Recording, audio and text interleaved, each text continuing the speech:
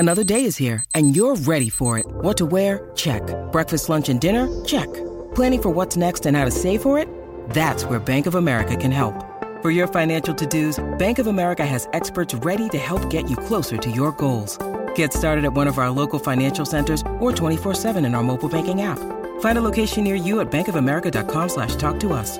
What would you like the power to do? Mobile banking requires downloading the app and is only available for select devices. Message and data rates may apply. Bank of America N.A., member FDIC. Hello, everyone, and welcome back to Latter-day Takes. So good to be back after a 1-week hiatus, and do we ever come back with a vengeance? However, we actually had a whole other episode taped with our moms, specifically as the guests, in honor of Mother's Day. We did that last Friday, and then, lo and behold, some technical difficulties took place, which was highly unfortunate. However, we think we can maybe recover it. That won't be on today's episode, but once we do, we'll definitely drop that because it was a great episode we thought all together. Brian and I actually kind of do a little recap today for the episode, just to kind of give you a little overview of that. Other topics we also cover include the fact that I'm babysitting my nieces and nephews for about a 2-week period and how that's been going. Some NBA, NHL playoff recaps. We cover a little Bryce Harper topic that was given to us by a good friend of mine who pointed an interesting stat out involving his recovery, which was fun. That got us talking a little bit. And then, like I said, we talk about the highlights from the mom's episode, and then we talk about the 60 Minutes Church Finances segment, which I think is the best part of the episode. I think Brian and I did a pretty good job kind of essentially giving the perspective of active members of the church and how we think about this. Anyway, then we also cover a little bit of people we can't be friends with, and then go into spiritual thoughts. Anyway, love y'all. So glad to be back. Missed you.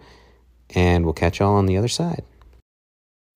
When you need mealtime inspiration, it's worth shopping Kroger, where you'll find over 30,000 mouth-watering choices that excite your inner foodie. And no matter what tasty choice you make, you'll enjoy our everyday low prices, plus extra ways to save, like digital coupons worth over $600 each week. You can also save up to $1 off per gallon at the pump with fuel points. More savings and more inspiring flavors make shopping Kroger worth it every time. Kroger, fresh for everyone. Fuel restrictions apply.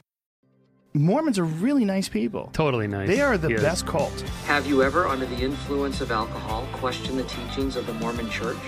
Well, these Mormons are so nice. Everybody's so nice.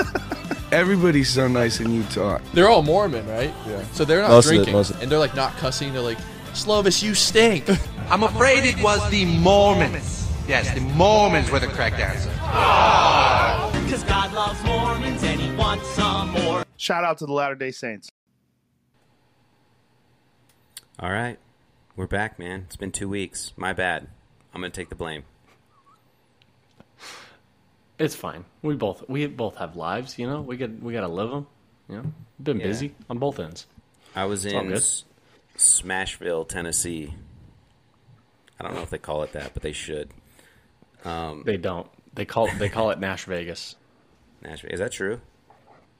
That is true.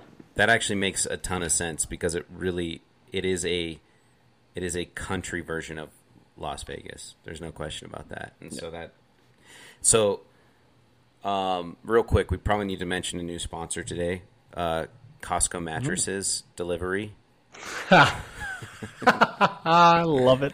This episode is brought to you by the Costco mattress delivery guys, who patiently waited outside my house for a few minutes for me to come home so that they could actually deliver the mattress to the room 2 floors above me, which I appreciated because I wouldn't have wanted to do that. So I appreciate it as well.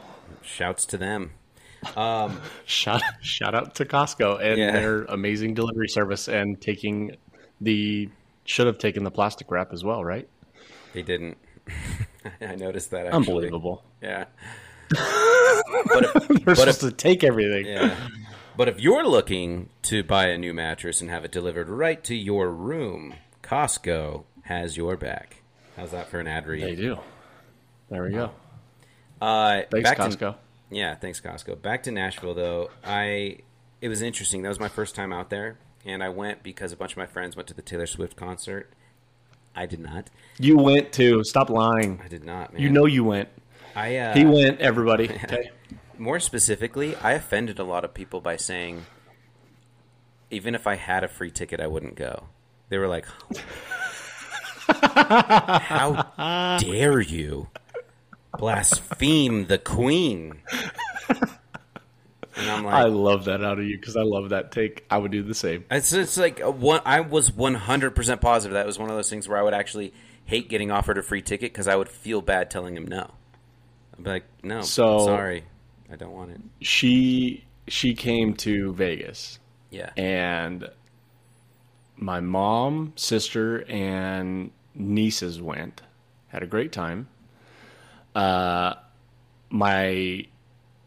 best good friend, Clayton George, went as well. The only reason he went was because his wife was going. And they were going with other, married couples, and like, by all means, okay, we get it, right? And that was the one thing. He's like, dude, if Haley wasn't going and we were going with this group of people, he's like, you better believe I would not be going. But then he goes, she does put on a good show, though. I would go, whatever, man. I was like, I don't care. I don't doubt it. It's like, I'm just giving you crap anyways. I don't doubt it. I don't doubt it. Yeah, that's so funny, dude. Because, yeah, the three guys that were my buddies that were out there with me went. And right. They actually could not have had a better night because it almost got rained out. And so it got delayed like 3 hours. And in that 3 hours time... It was outside? It was outside. It was in the Titan Stadium. Yeah. Okay. And they... it was actually hilarious. It was funny to watch this from the cheap seats, too, because I was like, I'll probably go out to like a sports bar or something and watch the second game of the playoffs, just alone, experience a Tennessee sports bar. I'm all about that. That'd be fun. Mm-hmm. But the thing kept getting pushed back. The girls had left to go early to the stadium to buy merch and get in their seats and just be prepped, ready, so they don't miss any opening or anything like that.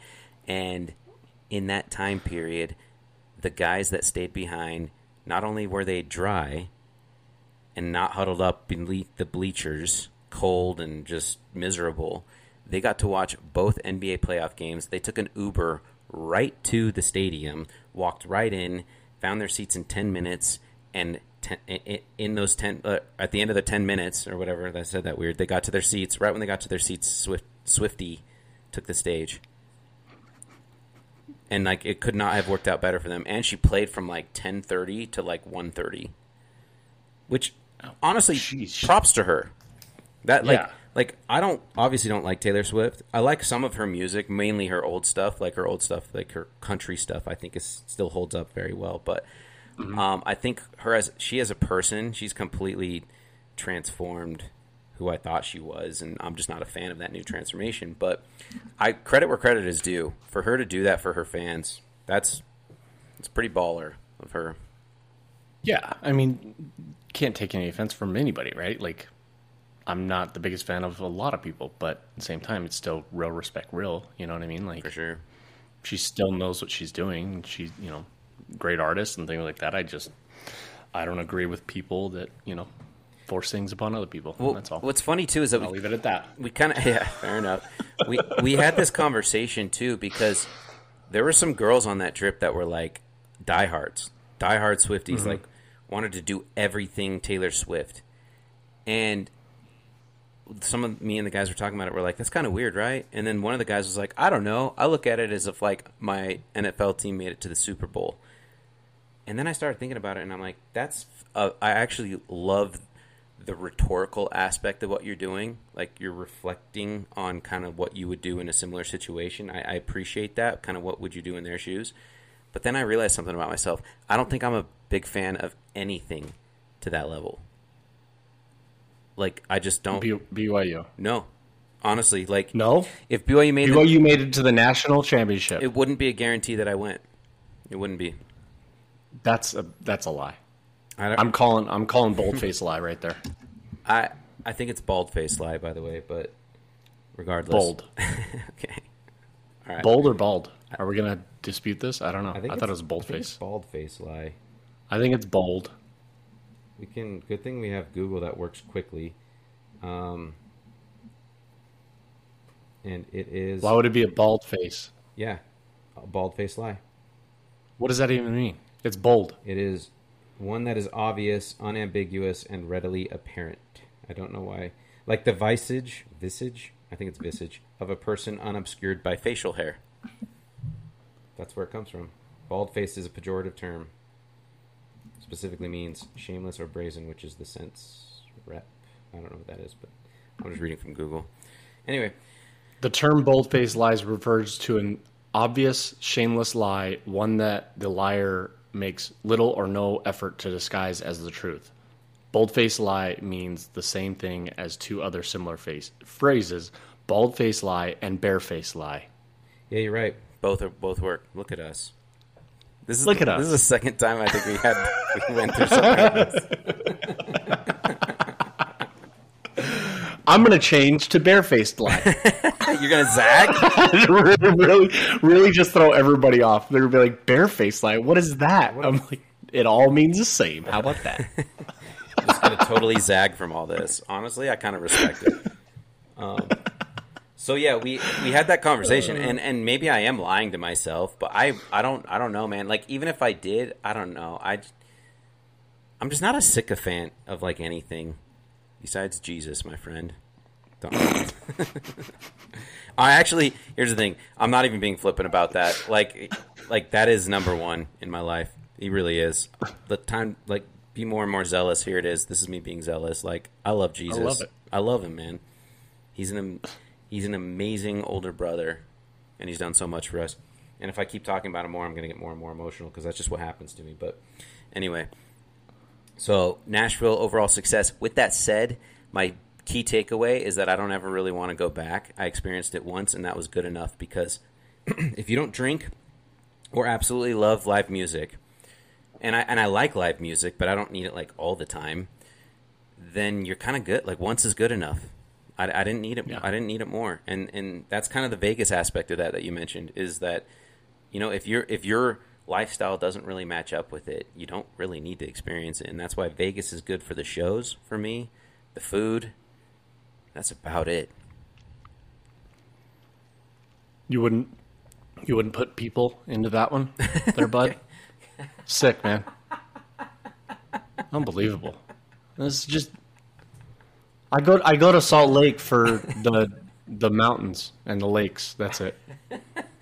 The way you said that was so sincere, man. That killed it. You like had this blank look on your face, and you're just like, you wouldn't go there for the people. Of course, dude.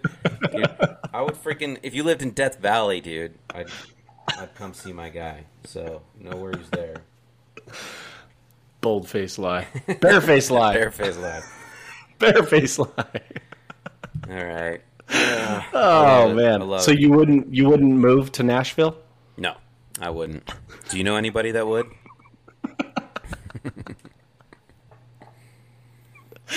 Oh man. Yeah. Not. All right. Not well, duly noted. Yeah. All right. Yeah. So So you come back from Nashville, right? And you're on babysitting duty now. For 2 weeks? Yeah. Is that right? Well, now another week. But yeah, it started last. I didn't start till so my sister and brother-in-law are out of town. They're going to Israel, like this 12-day trip. They left last Friday. I didn't really start until Saturday. And they're going to be back a week from tomorrow. So, yeah, another week about. It was a quick turnaround. My life has just been go, go, go. But yeah, I'm on the front lines of uncle duties. I'm acting like a parent for these kids. It's been fun for the most part. Like it hasn't been not fun, but it's just, you know, it's solid. It's good. It's fun. Well, I think you should because you're recording from their place. Yeah. Their place. I feel like you just need to go ahead and just make that change because that backdrop is beautiful. It is kind of nice. They got a bunch of books on their built-in bookshelf in their office, little nook thing, and it is beautiful. I was actually let your sister know. I will, but I think it's beautiful. Yeah, and they're big readers, man. My sister's all about it. My brother-in-law's all about it, and that's why I love talking with them. I have great conversation. You'll meet them at some point. You'll appreciate maybe. Nope, no maybes. If I want to come and visit the people of Salt Lake or not. We'll see if they're good enough for your time. But all right, so my sister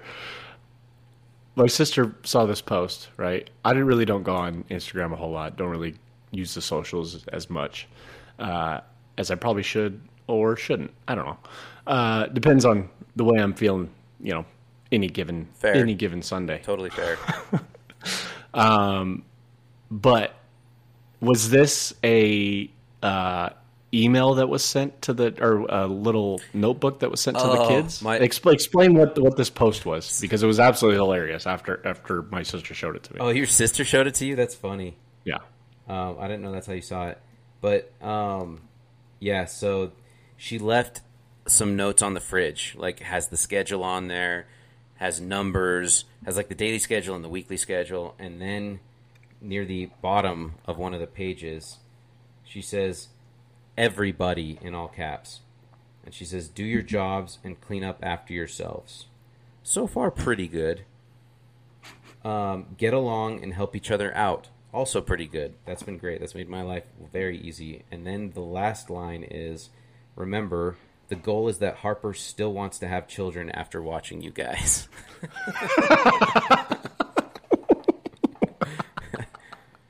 And so, I loved that part because I'm like 100%, because I could not imagine doing it. And now, granted, ages are different right now, right? So you have high school all the way down to what? All the way down to 8 years old. Okay, he's in so second grade. High school to so second grade. Yeah. Now the high school kids should be doing a lot of the watching, right? Now you're on. Yeah, he's great. Drop off duty. Yeah, right? He's the only one that can drive, but even then, like, I can't solely depend on him. Like, that's where I step in. Like, I took one of them to the store yesterday because he was playing a game with his little brother, and I was like, just keep playing your game, dude. I'll take her to the store because she needed stuff for class today. But yeah, so it's like definitely putting me on the front lines of what parenting kind of looks like, but hasn't been bad. It's been relatively easy. But yeah, it's what I posted on Instagram was I underlined that last line, and I said, jury is still out. Yeah. So good. Because I couldn't imagine. I'm telling you right now, if I had to go watch, how many kids? 4? 5. Yeah, so I mean, I'd have to go watch my sister's kids before. I mean, that's 4 of them. But that's, what, 11 to 2? Oh, that'd be way harder. That'd be way harder than what I'm doing. Like, not even close. Just by ages alone. I mean, they're so... I mean, the self-sufficiency that I'm dealing with is through the roof. And that would hardly exist in your scenario. Yeah. Yeah. Oof. I couldn't do it. Yeah. I'm a fun uncle, man. Okay, you come hang out. We'll hang out. We'll do some fun stuff. Well, I'm a fun uncle. Like, that's why I think they wanted me to do this. I know you are, but what I'm saying is, like, at the same time, like, you still got to be serious uncle at the same time. I'm such a fun uncle. My sister, who listens to the pod, shout out to Eden, sent me a shirt one time that said "Funkle," which was not a swear word, by the way, and it even had a definition of it on there. I can't remember what the definition was, but I think you can kind of put it together. Yeah. Come have fun and then do all the things that you want to do with Uncle, and then you go on your way as soon as you start getting in a bad mood. Go back to your parents. Dude, let's actually talk about this for a second, because you bring up a great point that some people completely miss. And that's that when you're an uncle or an aunt, it is all the benefits of having kids without any... I mean, okay, not all the benefits, right? I don't think you have that dopamine rush just by seeing your own children. Like, there's something magical about that, I'd imagine. But pretty much all the benefits of having kids without any of the costs. Some literal costs, but then, like, emotional, the stress, the anxiety. It's like you said, you just kind of check out when you want to, and at the same time, like, you can come in 11th hour, and they just think you're this coolest person. Dude, do you know how many times I've disciplined these kids since I've been here? None. Like, that's not my role. Like, I know in this scenario, like, I might have to put my foot down a little bit more than normal. And the only thing I really care about is that they don't try and get away with anything just because it's me. It's like, hey, like, probably keep their parents in tune. But other than that, like, I'm not. They've stayed up, dude. Luke, the second grader, his bedtime's at 8:30, and that was on one of the things that of the task lists. Like, make sure Luke gets to bed at 8:30. Yeah, he definitely went to bed at 9:30 last night. And a lot of it was just because I kind of lapsed on it. It's like, I kind of forgot. Oh, crap. It's 9:30. I didn't catch it till, like, after 9 till, like, one of, I think my nephew came in. He's like, hey, by the way, do you want to, like, maybe, because we have been doing prayers every night, prayers and a spiritual thought, and that's, which is standard in their family, and I'm just, keeping that going. And he's like, hey, did you want to do that? And I was like, oh, yeah, for sure. And then I see there, and I'm like, oh, gosh, Luke probably needs to go to bed. And I see Luke's, like, playing on the computer, and I'm like, Luke, it's way past your bedtime, bud. And he's like, oh, it is? He's just pleading innocence. Of course, I'm not going to, like, I didn't care at all. He's fine. And it's stuff like that. Like, I love not having to enforce that. They love that, too. So, right. Well, I felt bad. We were over at my sister's house on Sunday for Mother's Day, and, like, the hockey game just started at 7, and they had, I think their bedtime's 8. Mm-hmm. Yeah. But, like, I was getting ready to leave, and Brittany's like, no, stay, hang out. I'm like, the kids are going upstairs. I'm like, okay. Yeah. Because I was with them for like 4 hours, right? And I'm just like, oh, jeez. But, dude, I'm the exact same way, though, with my nieces and nephews, right? Like, the biggest thing that, like, frustrates me is when they try to get away with something, right? Or they say something, and then I hear it, and then all of a sudden you ask them, like, what happened? And they tell you something completely different. I'm like, no, that's not how it went down. Yeah. I mean, I got on my niece on Sunday about it because Brittany tells Colton, the oldest, to go out and tell the girls to come in and eat, right? Colton goes, opens up the slider, says, hey, girls, come in and eat, right? Just said that. Hadley, the youngest girl, goes, go away, Colton, we're playing.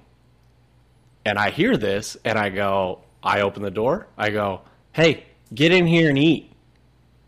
Colton was told by Mom to come out and tell you guys to come in and eat. Okay? And they just, like, looked at me, and they came in and ate. And I'm just like, that, like, you can't, like, don't have an attitude with the kid. Like, and now, granted, Colton probably shouldn't have said, hey, Mom told me to tell you guys to come in and eat. But at the same time, like, you can't expect that out of a, 11-year-old kid. But yeah, I'm the same way. Don't try and get away with things because that's definitely a pet peeve of mine. Yeah, that's the only thing is that I just don't want them to, like, learn bad behavior just because I'm around. Like, that's right. The big thing where it's like, just because your parents aren't here and I'm around, like, I don't want it. In other words, you got to play both sides. Like, you want them to like you, but you also want their parents to trust you. Exactly. So, you kind of got to toe that line a little bit. But fortunately, neither side makes that hard on me at all. So, pretty easy stuff, all in all. You got a recap for us, dude? Some NBA, NHL updates? I mean, Golden Knights are going to the Western Conference Finals. That was solidified on Sunday, and then Dallas Stars won Game 7. Kind of nervous about that one, if I'm being completely honest. Peter DeBoer is the head coach for the Stars, former coach he actually was the previous coach of the Golden Knights. And they have, I know they have Miller, who was a former Golden Knight, and then they have three former Sharks that played under DeBoer while he was in San Jose as well. So if there was somebody I was rooting for last night, it was definitely the Kraken out of Seattle, but we'll see how that goes. Really excited, though. I mean, everybody was picking the Oilers against the Golden Knights, and I was just like, they have two guys. Like, they had Draisaitl and McDavid, obviously. McDavid's all worlds, things like that. But I'm like, we're just going to discount the Marchessaults, the Smiths, the Carlsons, the Stones, the, like, Eichels. It's crazy how deep the Golden Knights really can be. But should be a good Western Conference. I do love the fact, okay, and I noticed this on Sunday after the Golden Knights won their game against the Oilers. Now that Dallas has won, okay, you have Vegas, okay, you have Dallas, you have Jacksonville, right? No, what is it? And it's not Jacksonville. It's West Palm area, Fort Lauderdale, because that's where the Florida Panthers play. Okay, and you have North Carolina, Charlotte, or I think it's Charlotte.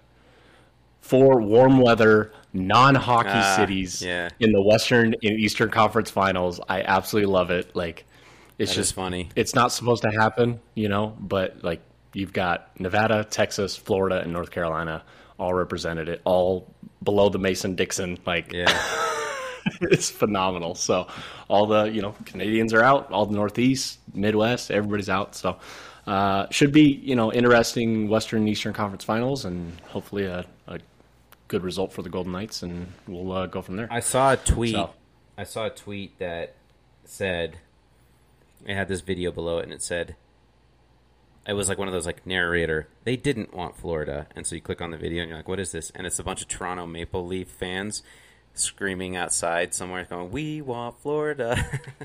We want Florida. And no, they want Florida to just come to Canada. Yeah, for real. Exactly. They want to live in Florida. Yes. That's what they mean. Yeah. Yes. Make Canada Florida. Yeah.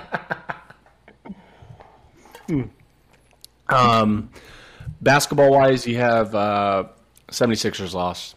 Not the best day in Philly for those fans. That team's going to get blown up, I bet, dude. I bet Harden's gone. Yeah, well, breaking news this morning, Rivers is gone. Oh, that's no surprise. I didn't know that, so thanks for sharing. Which sucks. Because I think he's a great coach. I think so. I think he's a good coach. I don't know if he's really a championship caliber coach, though. I think part of the issue is, and like obviously he won one in Boston, but he might have he maybe should have won another one, but didn't, and so he should have won one in LA, and that when too. He was with the Clippers. Yeah, it's exactly right, because he's coached very talented teams, and he's not a bad coach by any means. But part of me wonders if he lacks the discipline necessary on his players to really hone in on some championships that he could have won when he didn't.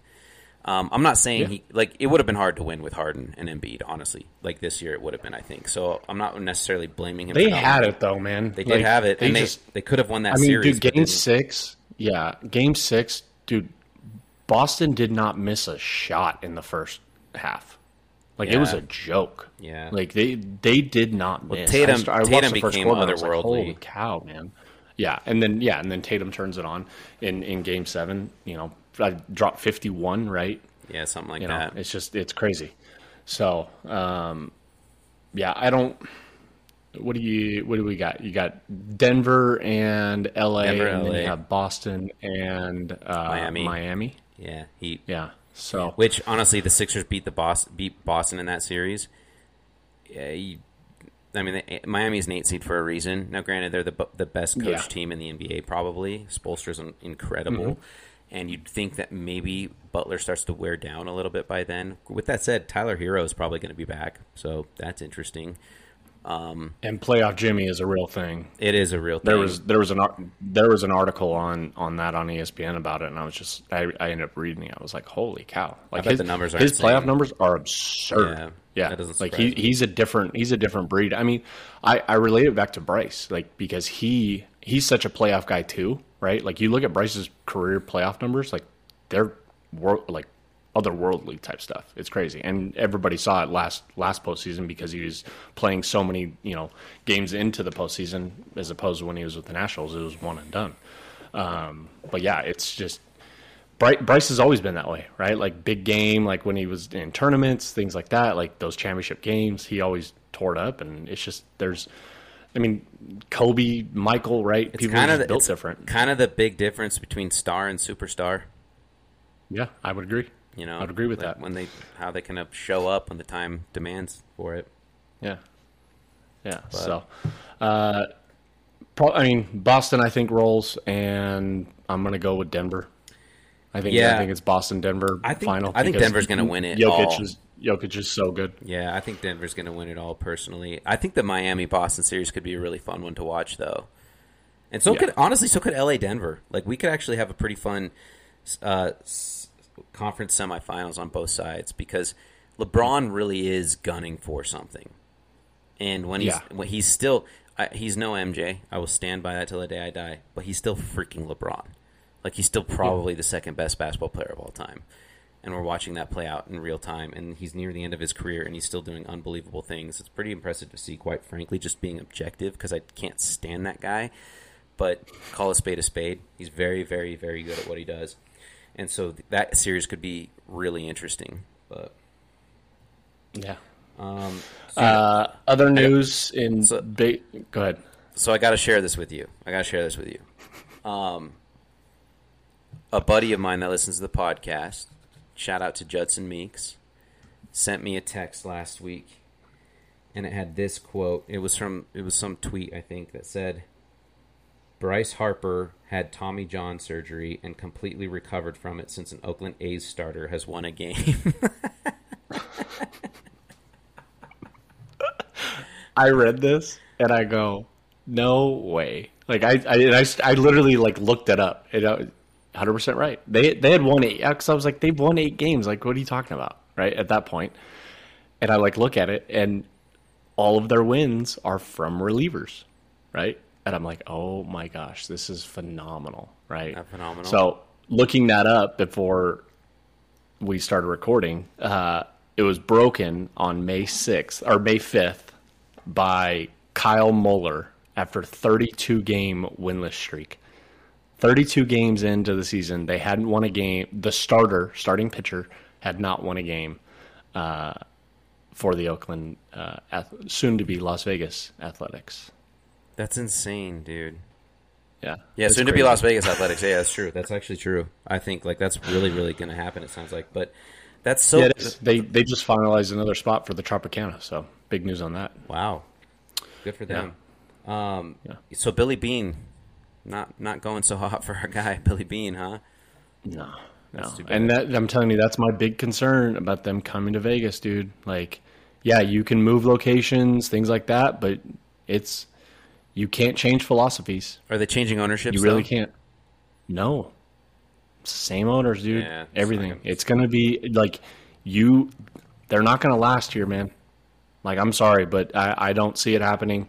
It's going to be 80 games down there. Like, I don't know.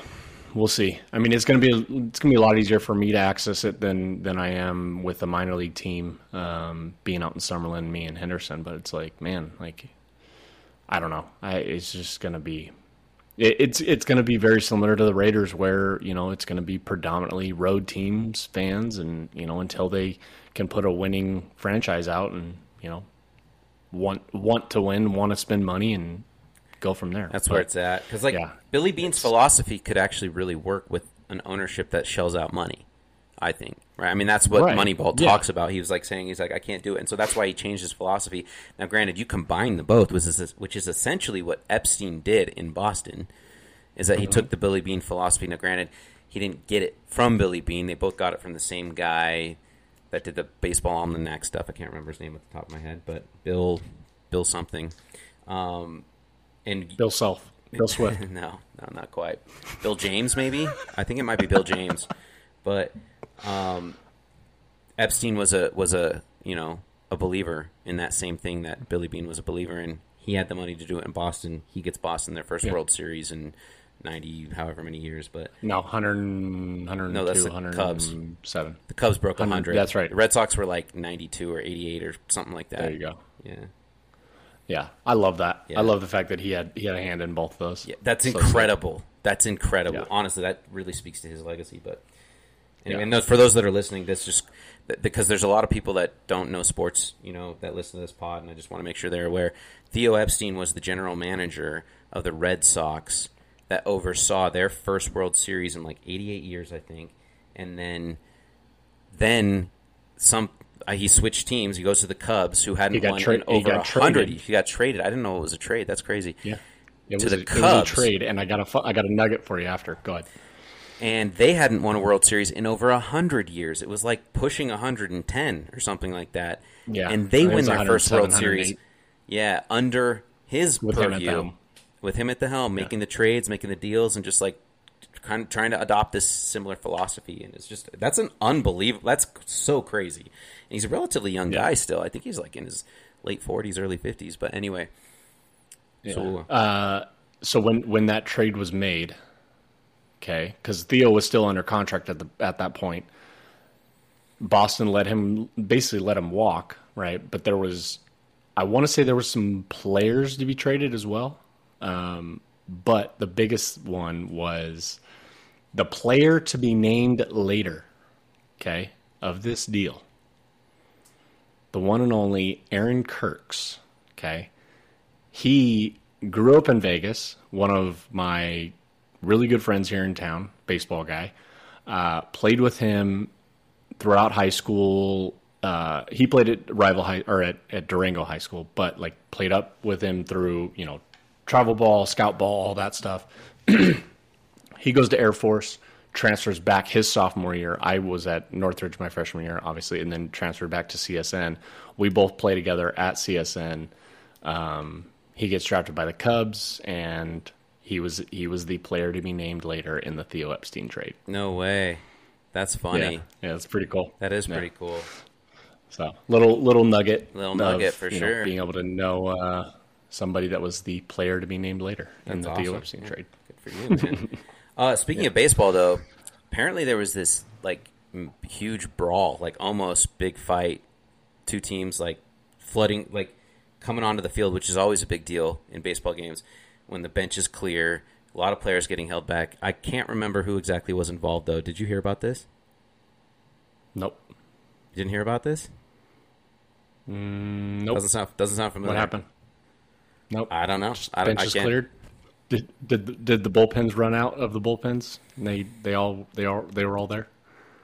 Could have been, probably, but yeah, I guess one of life's mysteries. We'll never know who was involved in that and what happened. But it's for the birds. It's whatever. That's all right. That's right, dude. For the freaking birds.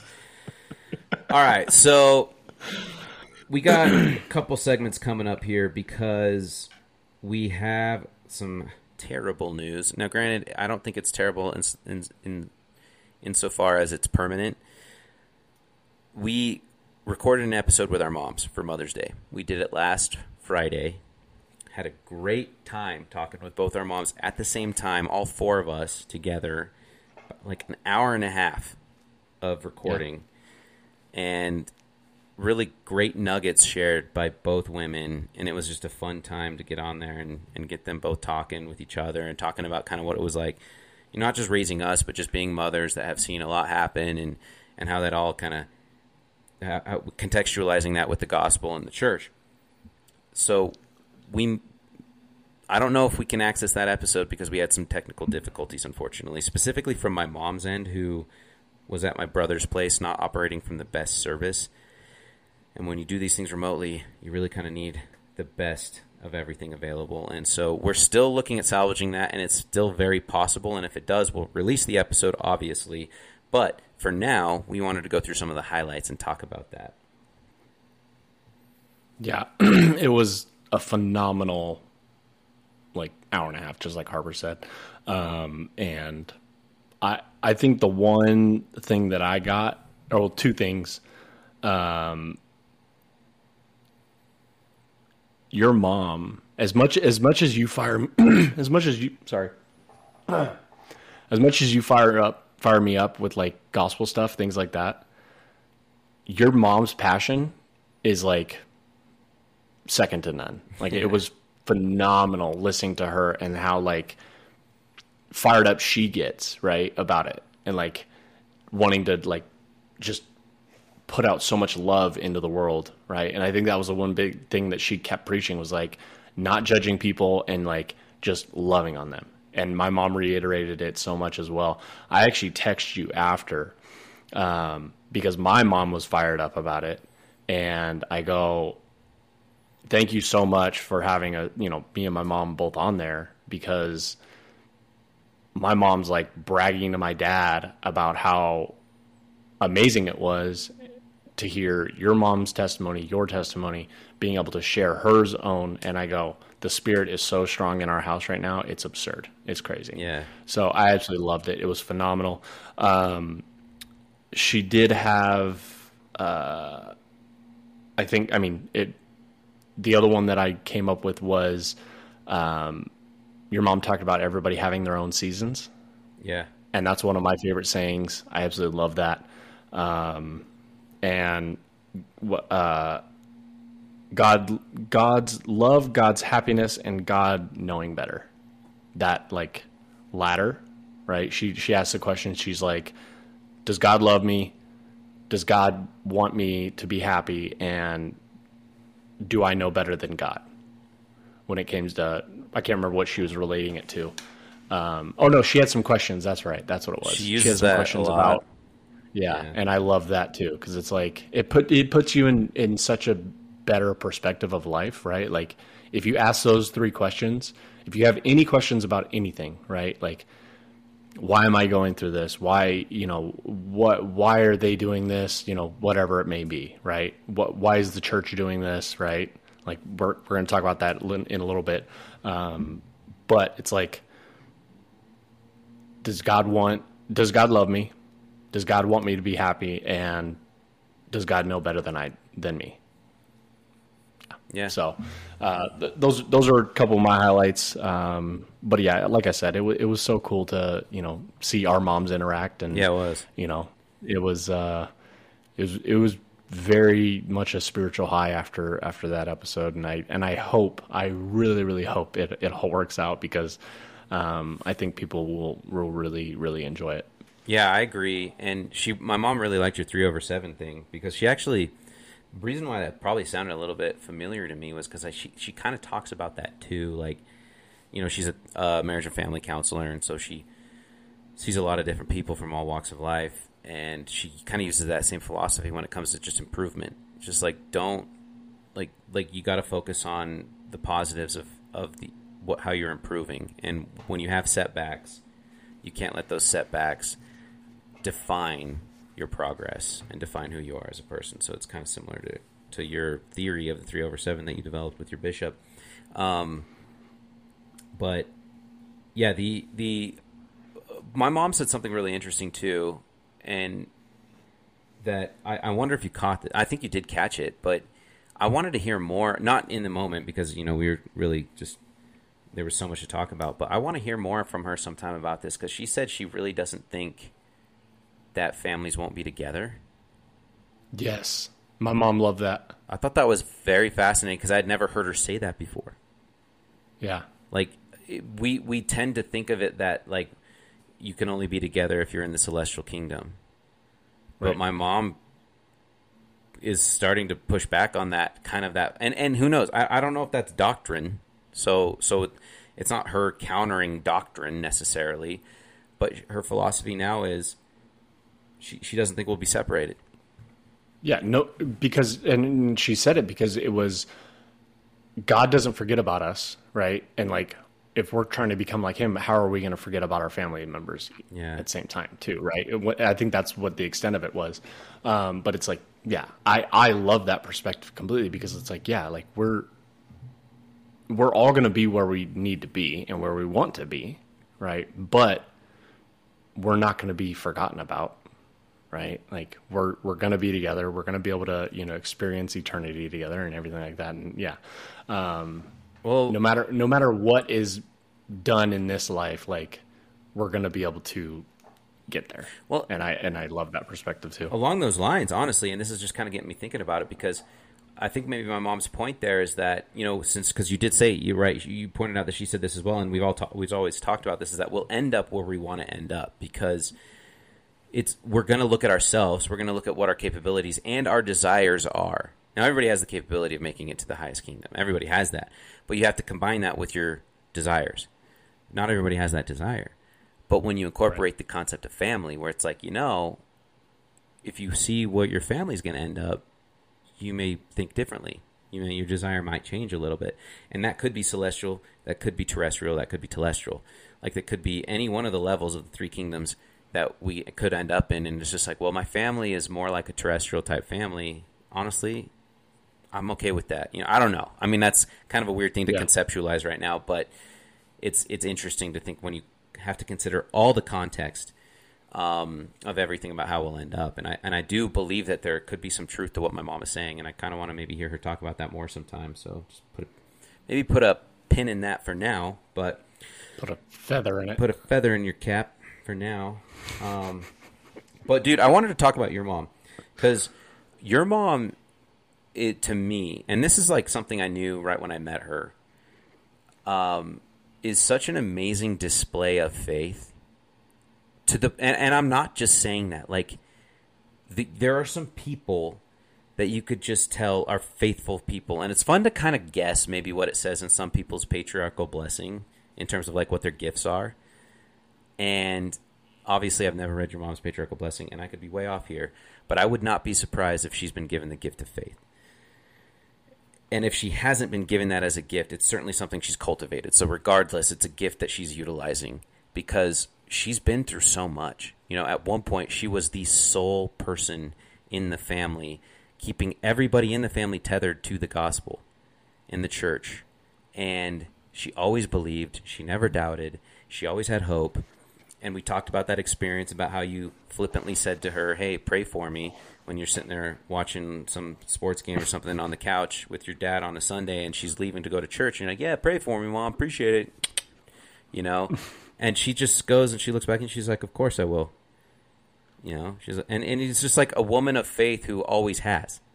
She's like, that's like breathing to me, Brian. Like, of course I'll pray for you. Like, that's like, little a-hole. My words, not hers, for the record. But it was an amazing example, because it's that type of person where you're like, everybody needs that person close to them in their lives if they're not that person already. Because we always need to be reminded of what it is like to just have solid faith and just believe, and let that demonstrate through your actions. And that's who your mom is, man. And it's so palpable when you hear her talk that it's just like never a doubt. Never a doubt. And I love that. It's a beautiful thing. So Sherry Harper, that was such a beautiful takeaway, and it's something that I've noticed right from the start. And honestly, your dad has that to some degree as well. It's a different form. Like, your dad is almost more like, your dad comes across as like the most loyal guy I've ever met. No doubt about that. Yeah, and there's some crossover there with loyalty and faith, and he's like, ever since he's been a member, he's always been loyal to it, you know, and he's believed. But it's cool to see that dynamic between your parents and kind of how they can both grow and be like, kind of have that synergistic relationship between both of them with those characteristics. Yeah. And I think the biggest thing that I got from my mom when she was talking about when she was the only one going, it was like, I just need to go. I just need to go and it'll all work out. Right. And it's not like it's 100% having faith in Heavenly Father and Jesus Christ, like, to influence her husband and her kids' lives. Right. However, it's 100% faith. Like, I'm going to do my part. Right. Like, I'm going to put in all the work. I'm going to do everything that I can do. Right. And then I'm going to stand still and see the Lord's hand at work. Yeah. And I'm like, that's spot on. Right. Because it all worked out in the end. Right. And I actually gave her crap 2-3 months ago, I think it was, because she hadn't been to church like 2 weeks, I want to say. I think she went and traveled, and then she came back, and I text her after like the third week, and I go, you not coming today? She goes, no, I'm not feeling good. I was like, all right, well, looks like I'll just hold it down for the family. She goes, I held it down for 10 years. You can hold it down for another Sunday. That's so funny. Oh, it's so good, because I think I put in there, I was like, I'll pray for you. It's okay. I'll pray for you. Just know that I'm deeply concerned. So good. Just throwing it right back at her. That's hilarious. So good.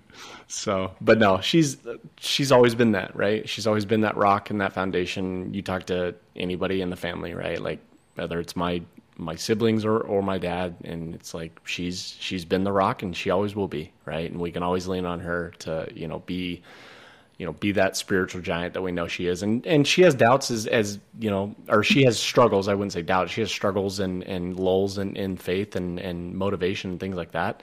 But at the same time, like, she's still going to go and do what she needs to do. It's like, she makes it a point, like, I'm going to church. Like, it's not going to be, there's not going to be any delay, right? She's going to go. So, but yeah, I loved it. I like I said, your mom fired me up. My mom's, I know my mom fires me up left and right when it comes talking about the church, especially when, we have those good combos. And, like I said, I really hope that, it all works out and we can get it out to the masses. Absolutely.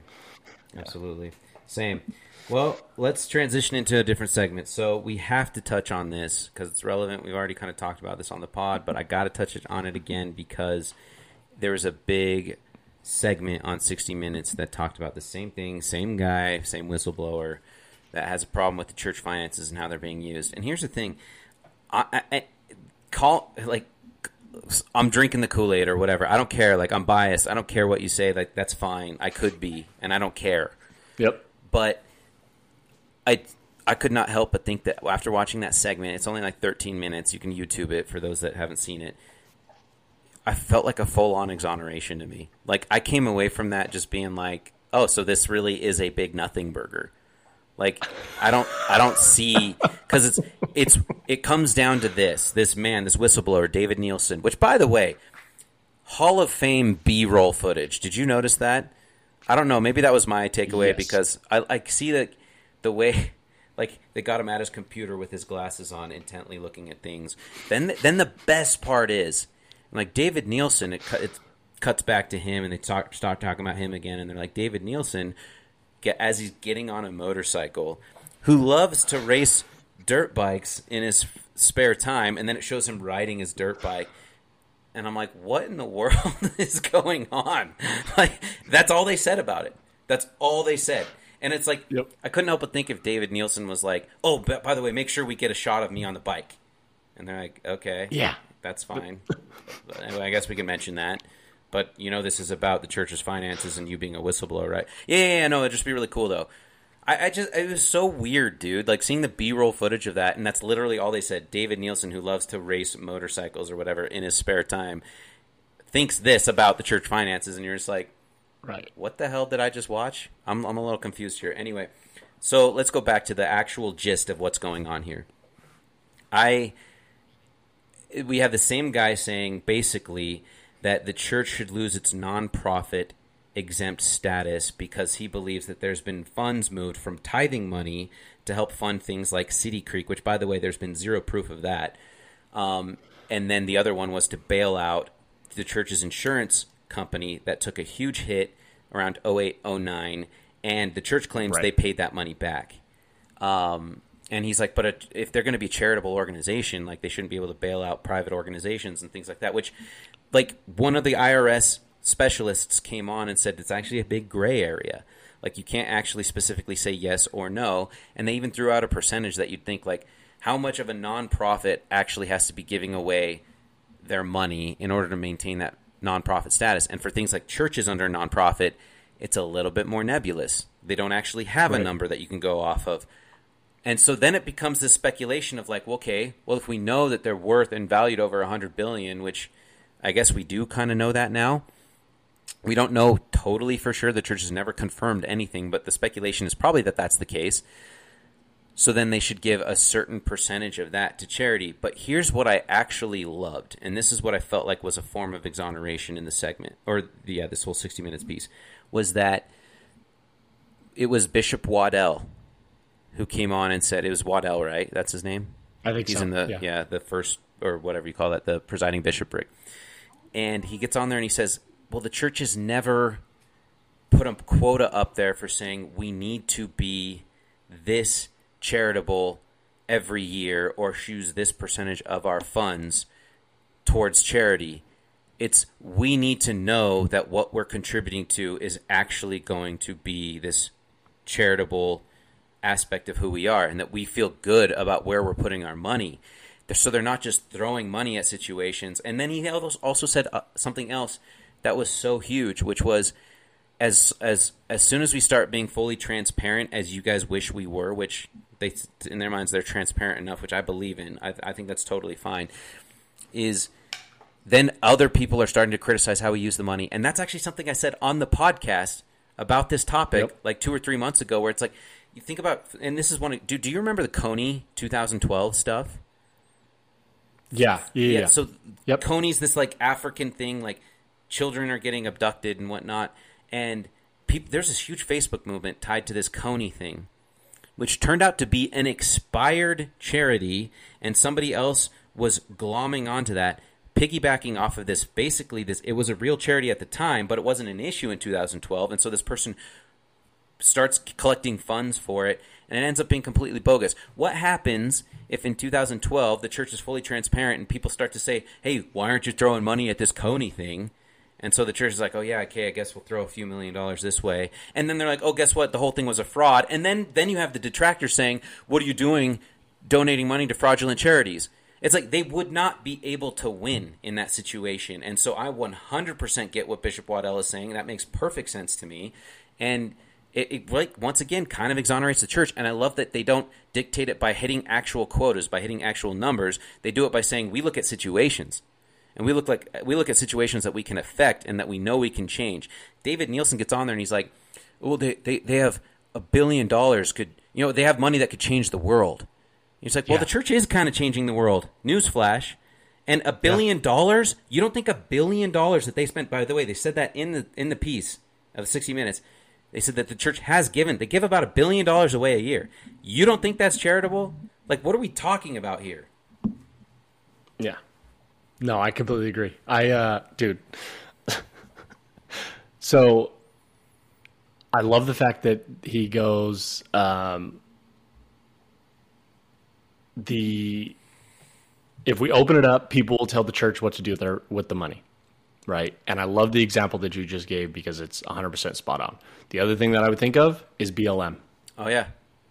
Yeah, right? Because that's like, been proven. Now all that's come out. Yeah, that's already been proven that everything buying that was at multiple the helm houses of in Hollywood Hills, like giving money, like $1 million to a brother because he like DJ'd for some event or something, and you're like, yeah, that sounds about right. Yeah. So what? They're just going to go on a whim with things. I don't want my money to be for a whim, right? And it's a rainy day fund, right? Depressions, natural disasters, right? Things like that actually happen, okay?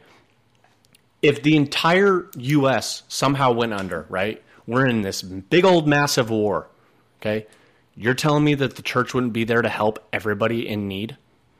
No, 100% they would. Like, there's no question. 100%, right? And like, you need this money to be able to do this. We're able to buy land. We're able to do things. And that we're buying land, okay? City Creek. Very relative, or it's on Temple Lane or whatever. Yeah, what street is like that? South Temple, I think. Yeah. Okay. It's literally addressed there. Okay. If you look at New York City, okay, New York City has their temple. Okay. The surrounding areas around the New York City temple are owned by the church. Yeah. Okay. They improve the areas around these temples. Right? They build up these areas around these temples because they want it to be aesthetically pleasing, clean, good, right? They're taking care of the grounds and everything, right?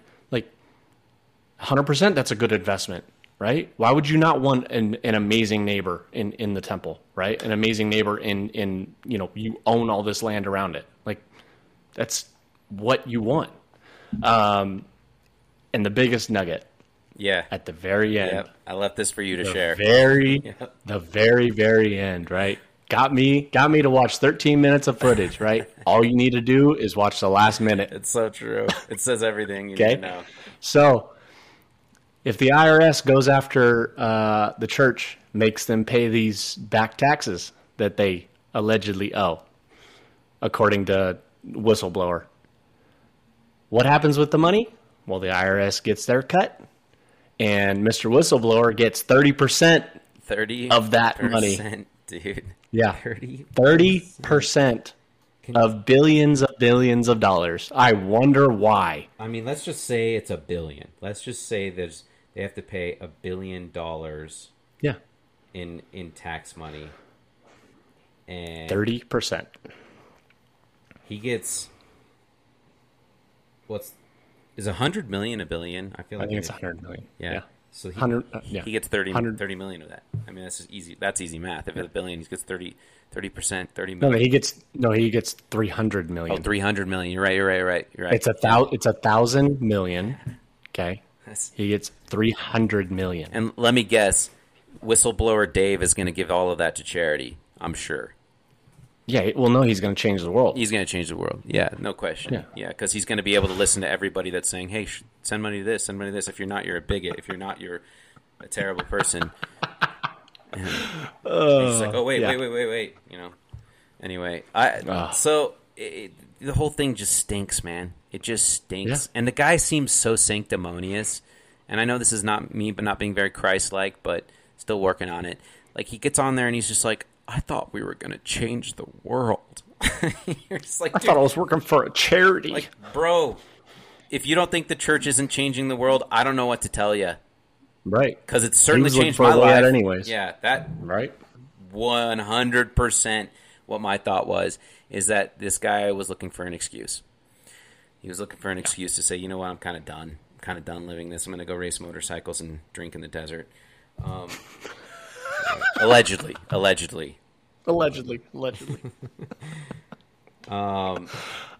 it. Well, this actually segues nicely into people we can't be friends with segment, actually. So let's go ahead and do that. Yeah. Do you have one? No, not this week. That's all right, because I do. And I just thought of it. And it's legit, too. So people I don't want to be friends with. And something tells me you don't want to be friends with these people either. Are people that say status as opposed to status. Have you ever heard that before? Did you just throw up? Yeah. Because that makes sense. Yeah. I mean, it's the whole amateur, right? I hate that. Yeah. Or amateur. Or mature. He's mature or immature. Like, dude, stop. Yes, 100%.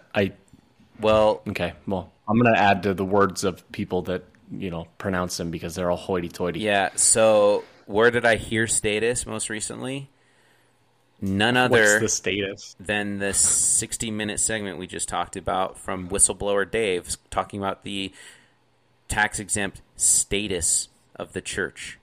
Which, what was funny about that is that literally like a minute later, the lady who was doing the reporting, the woman for the 60-minute segment, said 1 minute later, status. She pronounced it status. And I'm just like, your hoity-toity is right, man. And it is, dude. It's turn the nose up. Oh, what's the status? What's the status? Shut up, dude. What's the status of my cut of the church's tax refund? Yeah. Or not refund, tax bill. Tax bill. Yeah. Tax bill. Oh, Dave. All right, so status and immature and mature. Yeah. Yeah, add it to it. Add them all to the freaking list. I don't get that at all. Yeah. Don't be all, I think the other thing too is like it's not even hoity-toity, it's I'm educated. Yeah. Okay. Oh, you read a book? You heard somebody use it one time and you wanted to use it? All right, cool. Good for you, man. By the way, like along those same lines, I guarantee you David Nielsen pronounces it finance and not finance, which I think everybody that works in finance pronounces it finance. I don't get that, but that's one of those things. The finances? Yeah, the finances. What's the financial? What's the status on the finances? The status of the finances.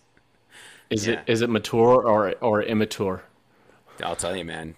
Is it a mature account or is it an under mature? The churches are account? Very mature, and I'm all for it. That's another thing too. Is that like all you guys do out there with the whistleblower, 60 Minutes, like any of the critics that are like, the church has billions of dollars. It's like, thank goodness, man. They're actually investing my tithing money and making it better. Yeah, way better than anything the government could do with my tax money, obviously. So like. Should we not be praising the fact that there's an organization out there that said, hey, all we need is 10%, and we're going to turn it into, it's going to be like, what, 20x? I don't even know. I mean, obviously I don't know those numbers. Yeah. Probably not quite 20x, but still, it's like they're so careful with that money. And you're like, how are we not talking about the fact that the church is incredible at investing? Like, that's what I want to know. I agree, man. You're preaching to the choir there, bud. Yeah, how do I get their portfolio just so I can emulate it? My goodness. Yeah, can I just keep putting? Can I put more in? Yeah, can I put my investments in? Actually, now I am going to be a critic of the church. The critique of the church that I have is we need to add a line on the tithing slip that says invest like you, and just how much money do you want to put into our investment fund so you could just get a return out. Like if I could make my essentially my S&P 500 or whatever retirement fund and just let the church handle it, like that's where I will call out the church for being terrible. Yeah. That they don't give that opportunity for me. I love it.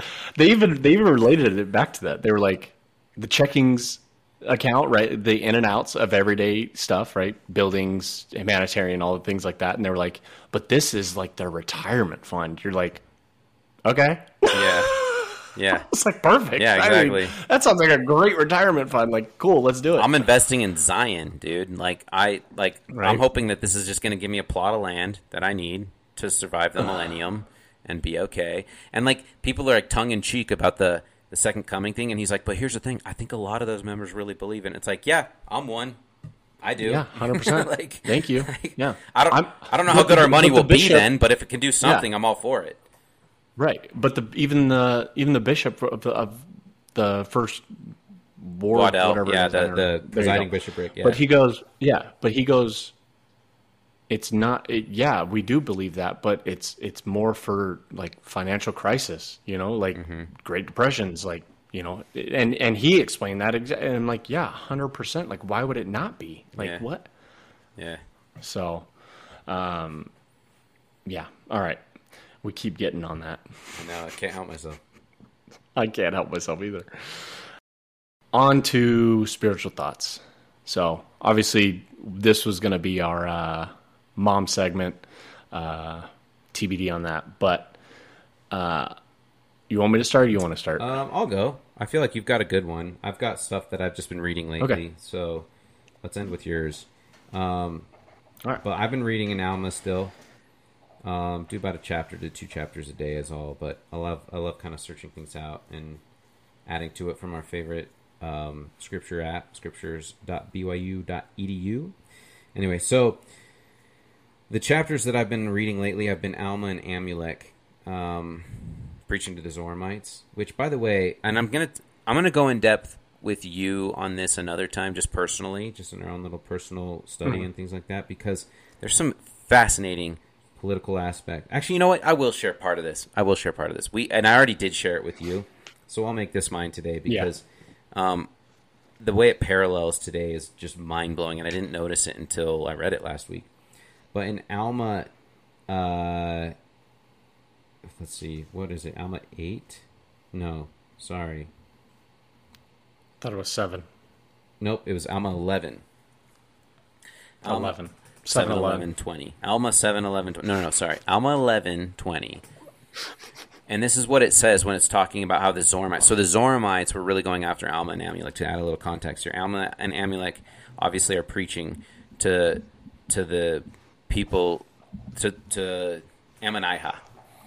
And there's a huge political divide there. And they specifically point out to Alma the Younger, they say, we know you were chief judge, but you're not anymore. So we don't have to adhere to whatever it is you're trying to tell us. And Alma's like, well, of course not. Like, I wouldn't... no one has to do this by force. I'm just telling you this is a better life. So clearly there's like a political divide there that they're referencing. But even more than that, there's an ideological divide. And I think those two things are actually tied together when you get down to it. But there's an ideological divide with how the Zoramites want to believe. And that affects their political system. And so they talk about this when Alma and Amulek are being questioned by a bunch of lawyers and judges.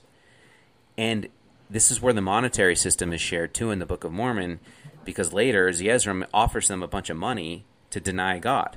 And, of course, they don't, and they're okay. But I hope I'm not all over the place here. But ultimately, as they're being questioned, it talks about how these judges and these these lawyers are paid. And this is the verse that stood out to me where I was like, oh my gosh. Alma 11:20, it says, they received their wages according to their employ. Therefore they did stir up the people to riotings and all manner of disturbances and wickedness, that they might have more employ, that they might get money according to the suits which were brought before them. Therefore they did stir up the people against Alma and Amulek. And I'm sitting there going, oh my gosh. Like, is this not what we're seeing? Is this not what we're seeing with politics? Specific politicians saying, go out and riot, go out and do this, go out and do that. Because these politicians are incentivized by having a ton of problems in society, by people there being political unrest. Why? Because they get more money, dude. And when you think about it at the bare level, we know this, right? We know this. I'm not saying that, like, there's a bonus paid out to politicians because people are rioting in the streets. I mean, I do think there are monetary incentives that come downstream from all that. But we don't even not downstream, we know this happens.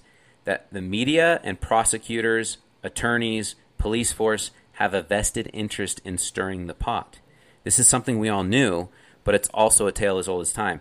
Isn't it well known that not only the news monetary value is directly tied to the eyes on the screen, but more specifically the prosecuting attorneys, the police who are incentivized to make arrest, the judges to convict, etc. The fact that we know policemen have to hit a quota to give out tickets should tell you everything you need to know about this.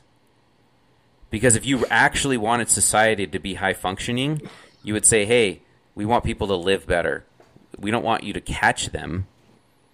Like, we do want to incentivize good behavior, so if it means having to enforce the law where appropriate, then do it, but do not create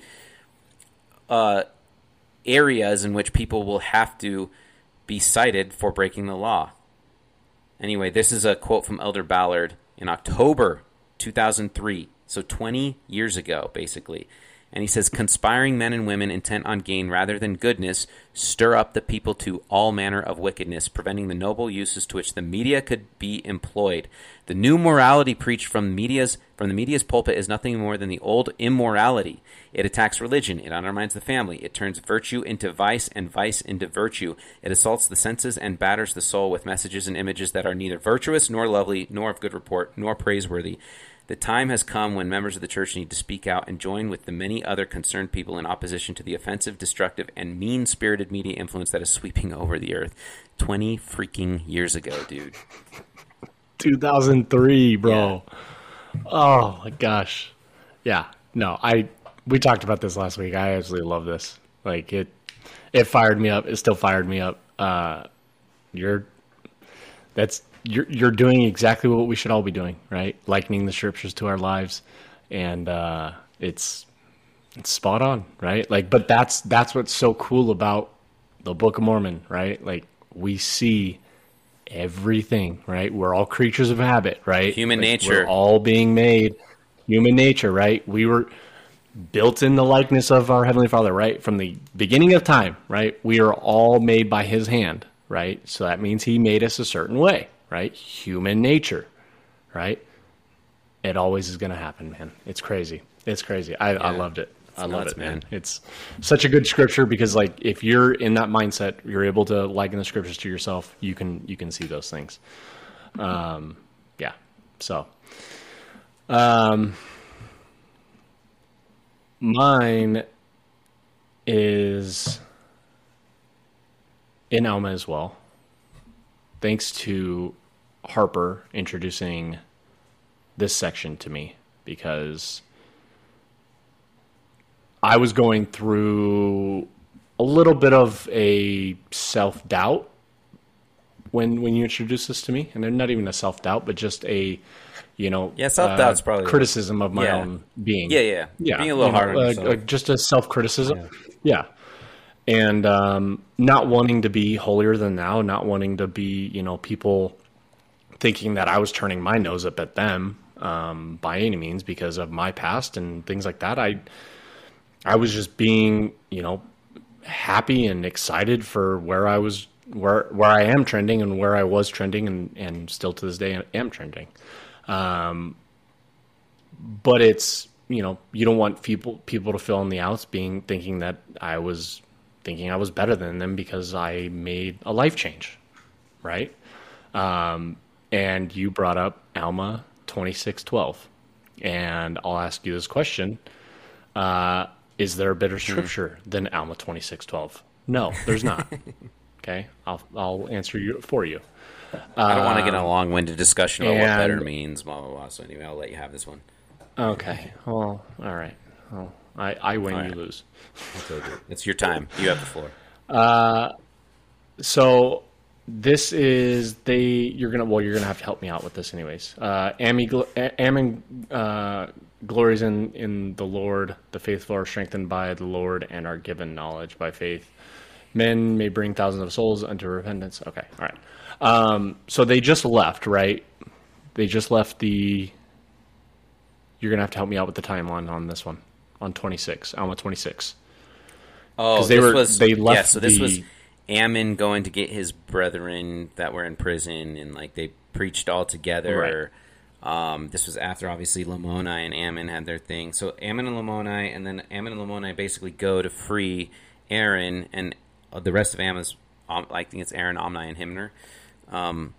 And they get released from prison, and then they end up converting a bunch of Lamanites from there, like tons. And Alma and Amulek at this time have left Ammonihah and are coming back on a different path, and they happen to. And their leavings are. No, I think they're leaving Ammonihah. They're done. For we had not come out of land. Well, no, that was more talking about the roots of where they came from. Like that's where they started their mission from Zarahemla. But literally, their meetup happens after Alma and Amulek have leaving Ammonihah, I believe. Gotcha. Okay. All right. So I'm going to read... 12 is the main one. I'm going to actually start 8. Blessed be the name of our God. Let us sing to his praise. Yea, let us give thanks to his holy name, for he doth work righteousness forever. They were delivered... they have been racked with hatred against us, yea, that they would also have been strangers to God. And then in 10, it came to pass that when Ammon had said these words, his brother Aaron rebuked him, saying, Ammon, I fear that thy joy doth carry thee away unto boasting. And in 11, but Ammon said unto him, I do not boast in my own strength, nor in my own wisdom, but behold, my joy is full. Yea, my heart is brim with joy, and I will rejoice in my God. 12, and this is the verses of all verses, in my opinion. Yea, I know that I am nothing. As to my strength, I am weak. Therefore, I will not boast of myself, but I will boast of my God. For in his strength I can do all things. Yea, behold, many mighty miracles we have wrought in this land, for which we will praise his name forever. And that, like, powerful scripture, right, is literally, was literally what I was going through, right? Because I felt like people may be thinking that I am thinking I'm holier than thou, Peter Priesthood, Molly Mormon, da-da-da-da-da, right?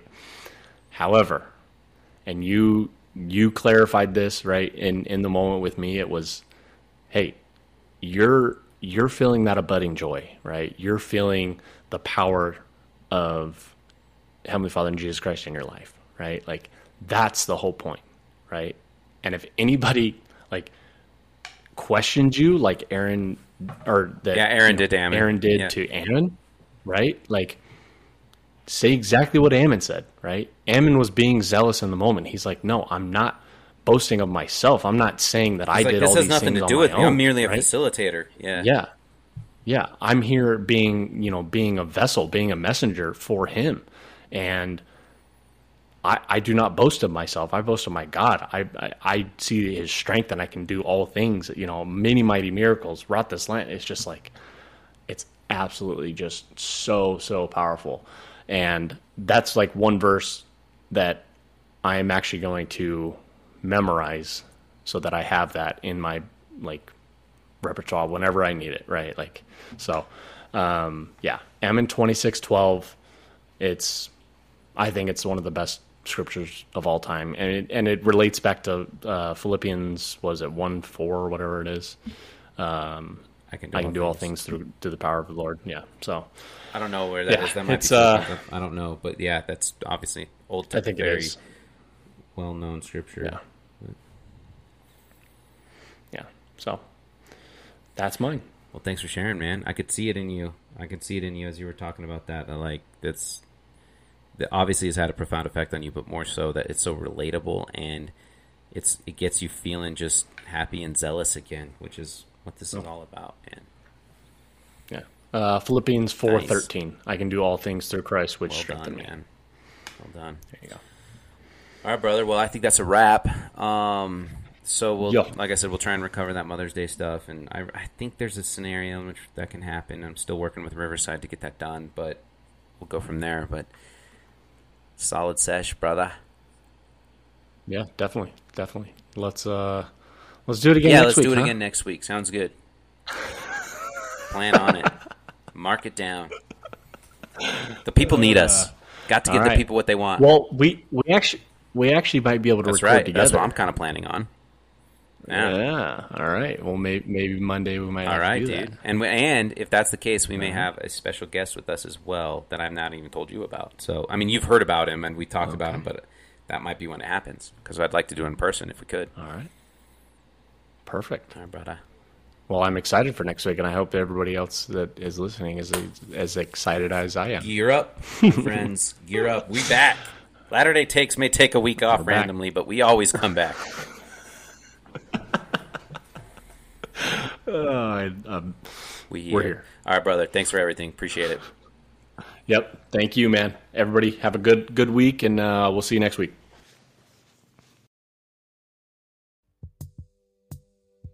That'll do it for today's episode. Thanks for checking in, everyone. If you liked what you heard today, I ask super quickly if you could just follow or subscribe to the podcast, give it a rating, give it a review, tell your friends about it. All of that stuff helps me quite a bit. Watching the growth has been super humbling and motivating to keep going, and I could not possibly appreciate all of you more. Sitting on my table, I'm watching as everything's changing. My mind goes to a different time.